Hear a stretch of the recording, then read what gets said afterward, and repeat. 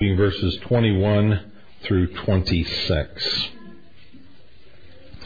The Lord said to Moses, "When you go back to Egypt, see that you perform before Pharaoh all the wonders which I have put in your power, but I will harden his heart so that he will not let the people go. Then you shall say to Pharaoh, 'Thus says the Lord, Israel is my son, my firstborn. So I said to you, let my son go, that he may serve me. But you have refused to let him go. Behold, I will kill your son, your firstborn.' Now it came about at the lodging place on the way that the Lord met him and sought to put him to death. Then Zipporah took a flint and cut off her son's foreskin and threw it at Moses' feet. And she said, 'You are indeed a bridegroom of blood to me.' So he let him alone. At that time she said, 'You are a bridegroom of blood because of the circumcision.'" Now let's turn in the New Testament to 1 Corinthians chapter 5.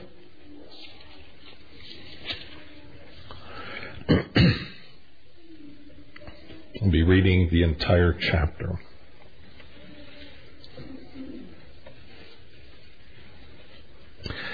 It is actually reported that there is immorality among you, and immorality of such a kind as does not exist even among the Gentiles, that someone has his father's wife. You have become arrogant and have not mourned instead, so that the one who had done this deed would be removed from your midst. For I, on my part, though absent in body but present in spirit, have already judged him who has so committed this, as though I were present. In the name of our Lord Jesus, when you are assembled, and I with you in spirit, with the power of our Lord Jesus, I have decided to deliver such a one to Satan for the destruction of his flesh, so that his spirit may be saved in the day of our Lord Jesus. Your boasting is not good. Do you not know that a little leaven leavens the whole lump of dough? Clean out the old leaven, so that you may be a new lump, just as you are in fact unleavened. For Christ, our Passover, has been sacrificed. Therefore let us celebrate the feast, not with old leaven, nor with the leaven of malice and wickedness, but with the unleavened bread of sincerity and truth. I wrote you in my letter not to associate with immoral people. I did not at all mean with the immoral people of this world, or with the covetous and swindlers, or with idolaters, for then you would have to go out of the world. But actually, I wrote to you not to associate with any so-called brother if he is an immoral person, or covetous, or an idolater, or a reviler, or a drunkard, or a swindler, not even to eat with such a one. For what then do I have with judging outsiders? Do you not judge those who are within the church? But those who are outside, God judges. Remove the wicked man from among yourselves." Pray and ask God's blessing. Lord, thank you for these words, these stern words. And we pray that you would help us as we consider these matters. Give us ears that are open, hearts that are ready to believe and to obey what you would have us to do. For we ask in Jesus' name, amen. In our continuing study of the marks of a true church, we come this morning to the least understood and the least appreciated of these marks. There is nothing that many people dislike more than the idea of church discipline. Even those words, church discipline, conjure up horrifying images of John Calvin rubbing his hands together in delight as the heretic Servetus slowly burns to death. I think if you did an exercise in word association, if people were willing to do this for church discipline, they would most often equate church discipline with excommunication. Well, because church discipline is not at all understood and never too popular, it is rarely appreciated as a good thing. Many evangelicals would consider church discipline to be medieval and vaguely barbaric. And yet reformers were wise to put church discipline among the distinguishing marks of a real and true church. Their wisdom, including church discipline, is not unrelated to passages such as our text here in 1 Corinthians 5. As we wade into these waters, which many people would call dark and murky, I want to start by just trying to understand church discipline. Then we're going to look at the necessity of church discipline and end with the purposes of church discipline. Well, in order to understand church discipline, we first need to think about the church as a society of disciples, all following the Lord Jesus Christ. This society of disciples is to be disciplined and orderly, with rules governing the interaction of the members as well as guiding the activities of this society. Individual members do not have the freedom to make up their own rules or to act however they wish. Shared expectations are part of any organized society, no matter how small or how large that society might be. Everyone who is involved is supposed to understand the rules and to abide by them. And in this way, that society remains relatively peaceful internally, and she is free to pursue her shared purpose externally. Think about a military body, for instance. An army has clear rules and regulations that everyone is expected to obey, from the lowest private up to the 5-star general. And soldiers cannot just do anything they want, willy-nilly. They can't go their own way, make up their own rules. There's a very strict order that binds a military unit together so that they can then work at accomplishing their objectives and their purposes. In this way, the church is such a society of disciples. Now, in order to maintain discipline within the society, officers of that society are given certain power to exercise. This is the power to command and to require obedience, and it is the power to correct and to punish offenders for disobedience. So the officers are vested with authority to say, here are the rules, and you must obey them. And if you break the rules, here are the consequences. This even happens in families, doesn't it? Parents have the authority to tell their children, you may not lie. And if you do lie, there's going to be consequences. You're going to get spanked. You might have privileges taken away. You might even get your mouth washed out with soap.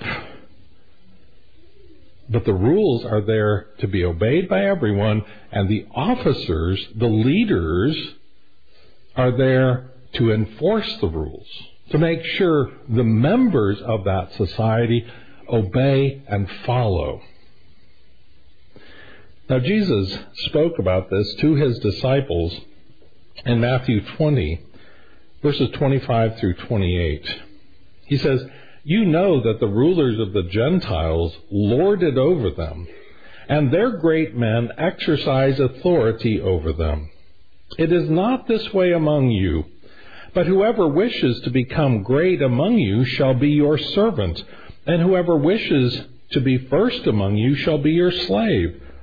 Just as the Son of Man did not come to be served, but to serve and to give his life as a ransom for many." Now, what Jesus is saying there to his disciples is that as they exercised authority in the church, they were not to follow the pattern of the world. Because the world has a certain approach which is top-down, heavy-handed. They lord it over their subjects. They threaten, and sometimes they abuse their subjects. And this is how worldly leaders coerce their subjects to obey them. But Jesus says, it's much different in my kingdom.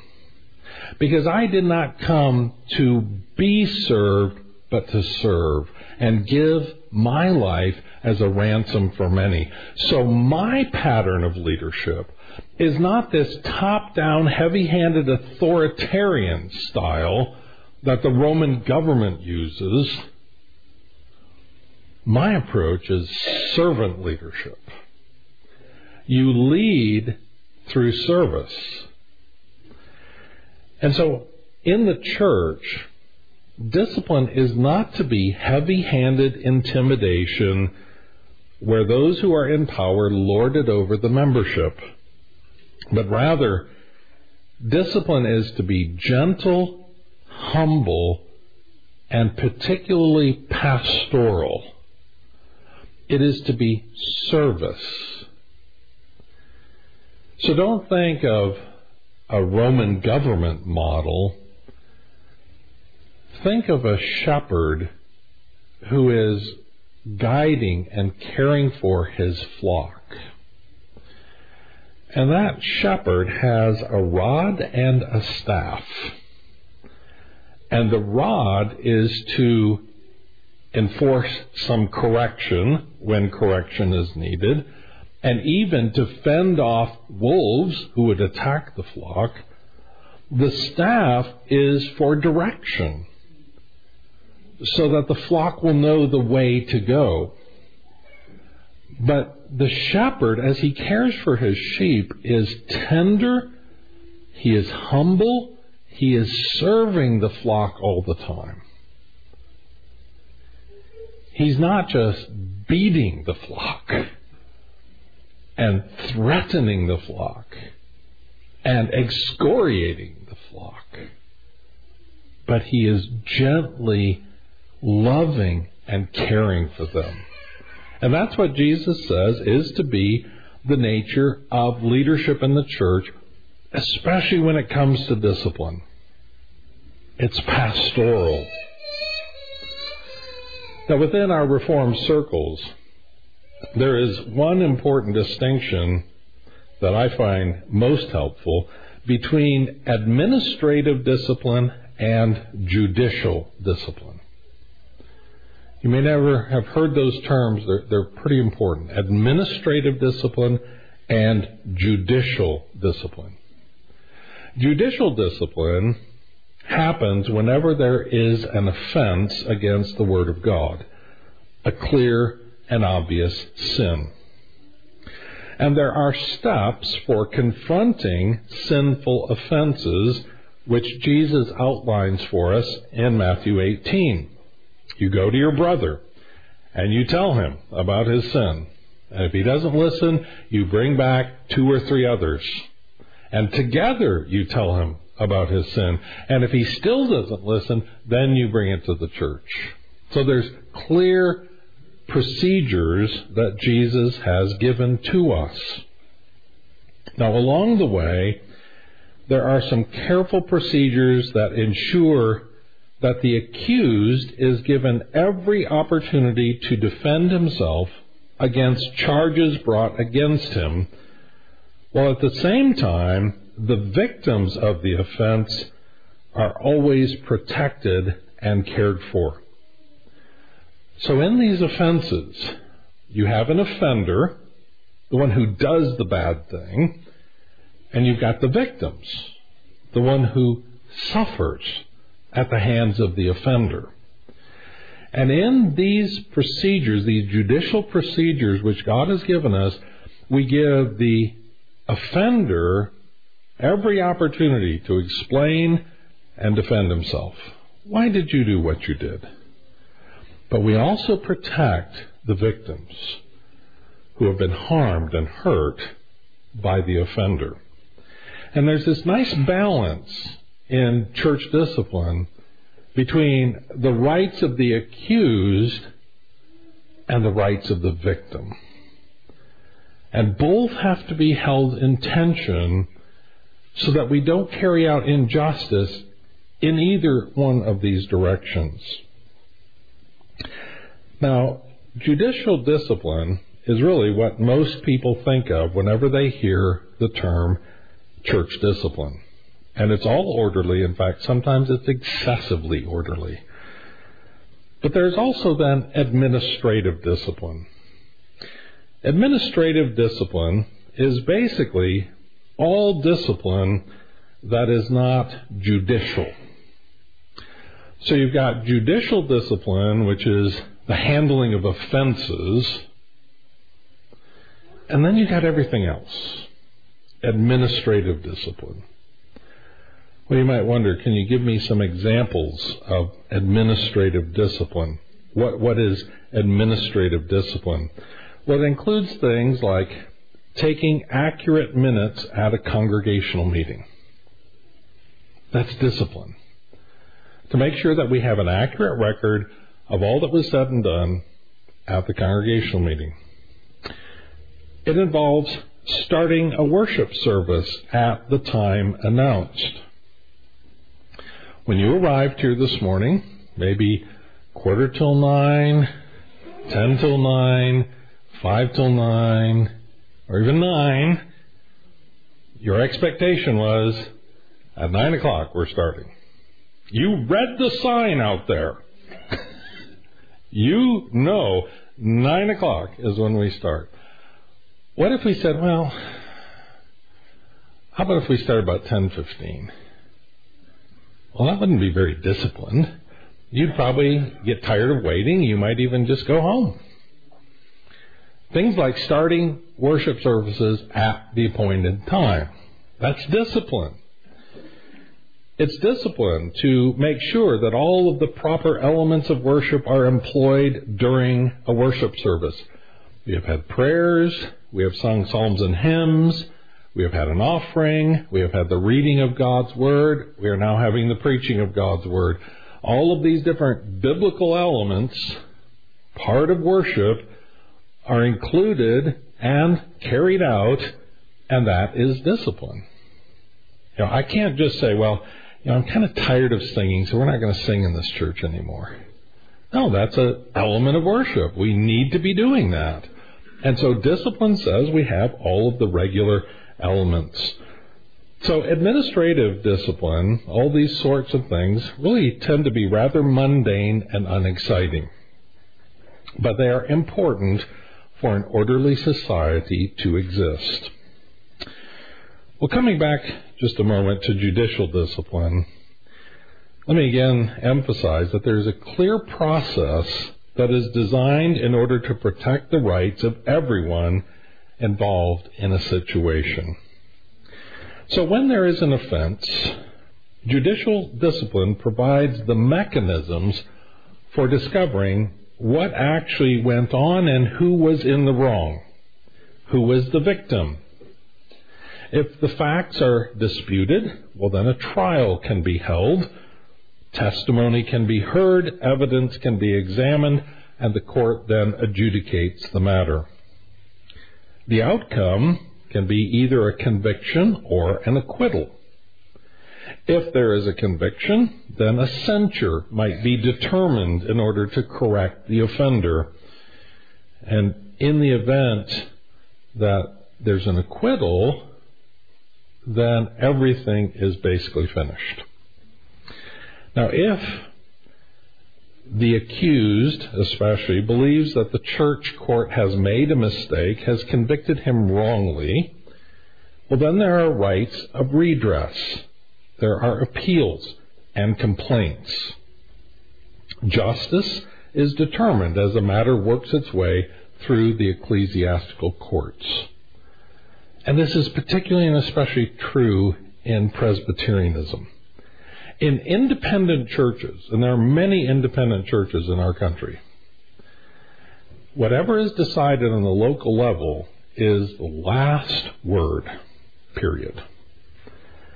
And if you're censured by the local church, you can either take it or you can leave. That's all you can do. In Presbyterianism, we have courts of appeal. So let's say that the session convicts you of something you didn't do. You feel that you were wrongly convicted by the session and that you are innocent of the thing you are accused of. You can go to the presbytery. You can appeal to the presbytery. And the presbytery will take it up, and they'll hear the whole thing, and they'll decide whether the session did right or wrong. Let's say that the presbytery sides with the session. They say, we think the session did what was correct. And you say, but I didn't do that thing. And even though you've agreed with the session, I now think you're both wrong.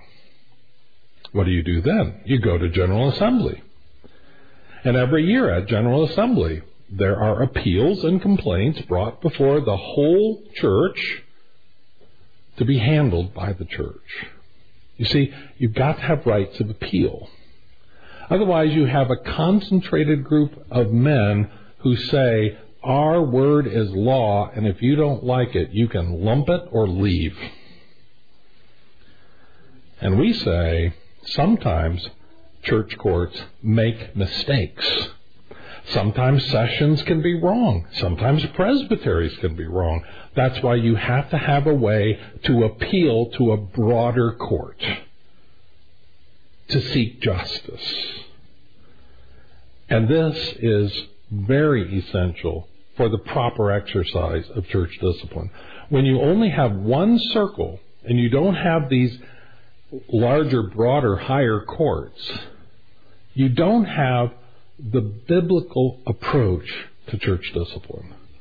Church discipline must include rights of appeal, ways to complain, actions of lower courts. Well, if those are some of the main outlines of ecclesiastical discipline, we want next to ask, why is it necessary? Why is this important? There's some short and pithy answers to that question. Why is it necessary? Because of human sin. Human beings sin. The prevalence of disobedience makes discipline necessary. Why do parents have to discipline and correct children? Because children sin. I know this. I'm a father. I saw every one of my children sin. And because people sin, discipline becomes necessary. If all of our children were perfect little angels and never ever lied or stole or hit their brother or did any of those bad things, we wouldn't really need discipline, would we? But we all know that this world is full of sinners who sin, and some of those sinners are our own children. Likewise, some of the sinners are people in the church. And so we need to have discipline because of human sin. Another short answer is this: because God Himself disciplines those whom he loves. What was happening in Exodus 4? Moses is carrying out his ministry. He's all set to go to Pharaoh and challenge Pharaoh. But then, seemingly out of nowhere, the Lord comes to the lodging place to kill him. I believe that's Moses that's in danger here. Why? Because Moses hadn't circumcised his son. He had neglected to circumcise Gershom. And because he had not obeyed God's command in Genesis 17 to circumcise your sons, God came to take Moses' life. If it hadn't been for the sharp-witted Zipporah, who intervened and quickly circumcised the son, Moses would have died right there. God loves his children. And those whom he loves, he disciplines. According to Hebrews 12, if we do not have discipline, that indicates that we are not true sons, but rather we are illegitimate. God himself disciplines those he loves. And then there is also the simple reason that God commands it. If God orders his church to do so, then it must be important, and we ought to obey. So in brief, discipline is necessary because people sin, because God disciplines his own children, and he commands his church to maintain discipline. That's the short answers. If you want a longer answer, a long-form response to the question, then we must see that discipline is necessary because of the priority on justice which is found throughout the Scriptures. If you're a Bible reader, you know this.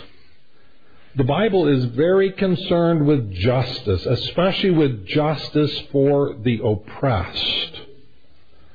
I'm not talking about modern-day social justice stuff. That's not the point. I'm talking about real justice, biblical justice for the oppressed. The orphan, the widow, the alien. All of these are vulnerable to tyranny and to oppression. And God cares. He cares for his weak and helpless sheep. He defends the defenseless, and he makes sure that his people receive justice. When evildoers make them their prey, the Lord comes to the rescue. God's very character is perfectly just, and his justice governs and controls how he rules. Psalm 89 verse 14 makes this point. Righteousness and justice are the foundation of your throne. Loving kindness and truth go before you. Now this is seen in stark contrast to the rulers and kingdoms of this world. Our own government, on the national and state and even on the local level. Is justice and righteousness the chief priority, the very foundation of American civil government? Color me skeptical. It's more about power and money than it is about justice and righteousness. You look at all of the empires of this world, and you rarely find civil governments who are really committed to true righteousness and true justice. It is just not the way of man. The way of man is to seize power, hold on to it, and get out of it whatever you can.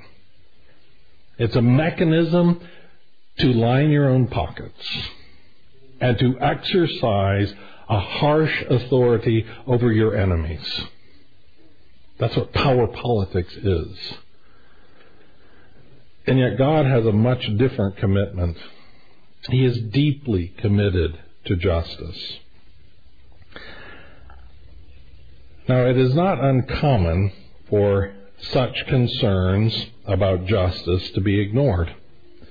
A blind eye is often turned toward both the offender and to the victim.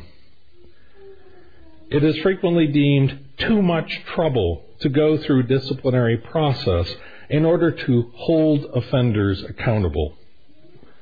And sadly, sometimes this is done with a wink and a nudge from the leadership of the church. This was the case, sadly, in Corinth.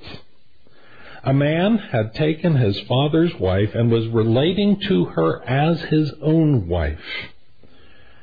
This kind of sexual immorality was not even practiced among the licentious Corinthians. Unbelieving Gentiles were scandalized by these practices.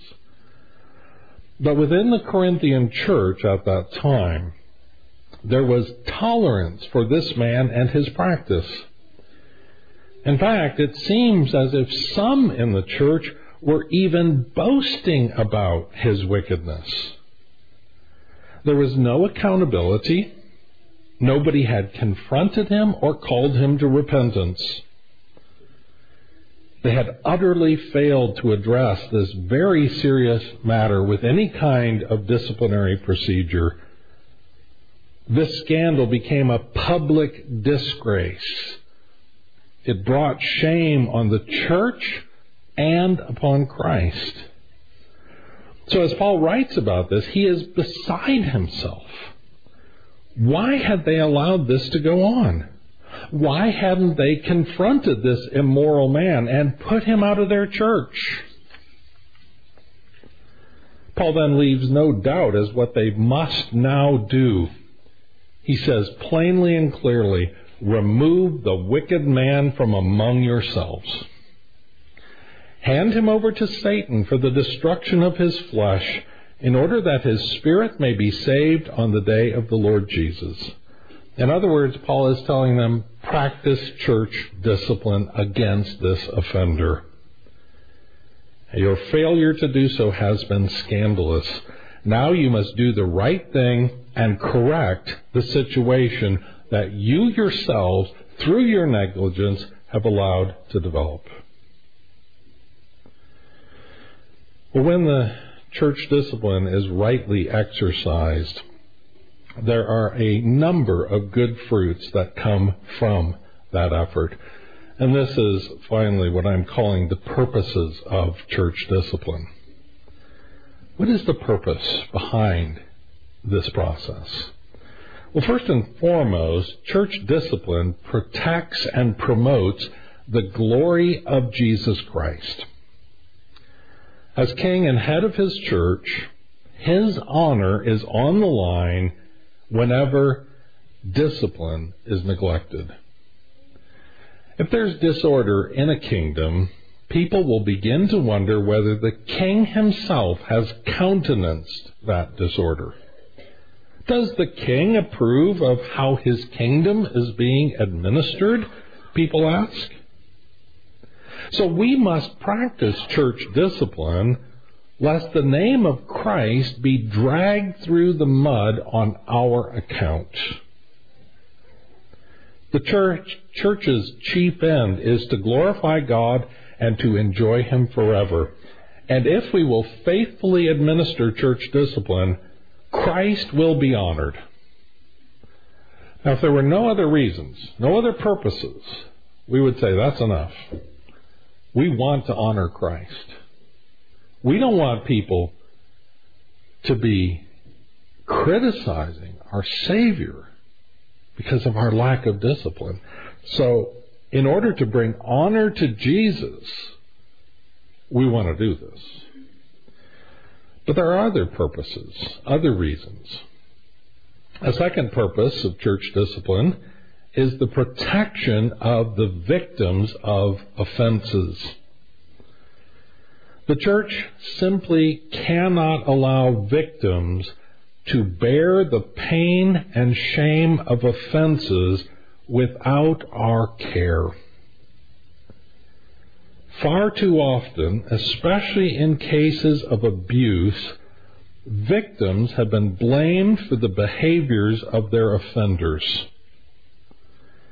This is unjust, unholy, and doubly hurtful. There's been a lot of cases in a variety of denominations, Roman Catholic Church, Southern Baptist Church, even in some Presbyterian circles, where there have been sexual abuse cases that have come up. And very often, the blame is put on the victim rather than on the abuser. That is horrible injustice. It is to say to a victim, you've been hurt once, we're going to hurt you again by blaming you for what happened to you. Victims need the loving care of a pastoral church that is not piling on and blaming them, but is coming alongside of them and saying, we know you've been hurt, and we're here to help you, not to hurt you more. One of the ways that we can help victims is to discipline their oppressors, because this shows mercy and kindness when the offender is held accountable. Church discipline is also designed to reclaim the offender if at all possible.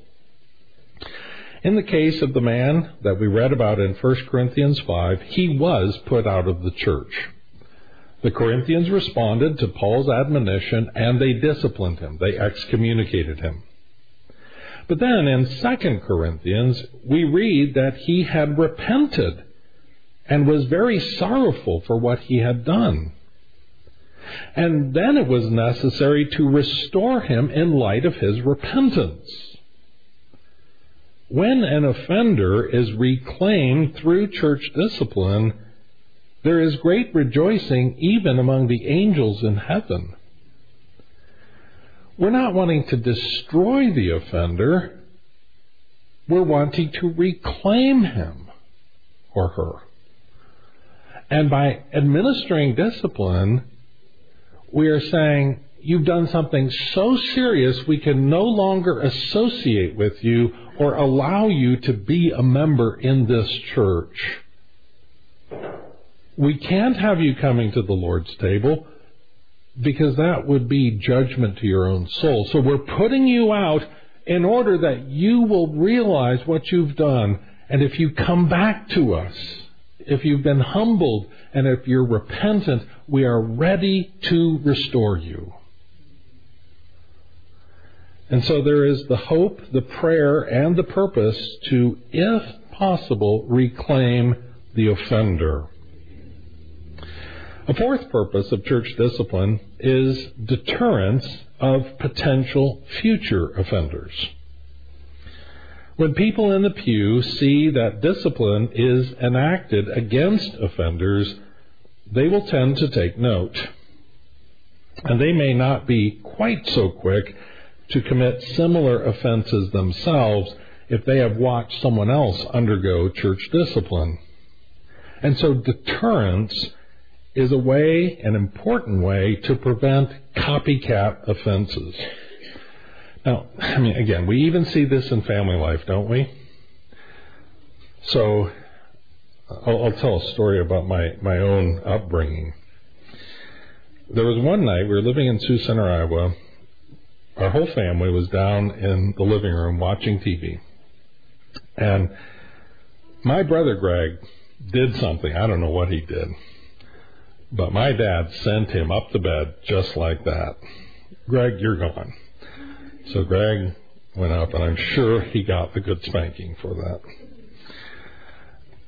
Not much later, Amy did something. And again, I don't remember what she did, but poof, she was gone too.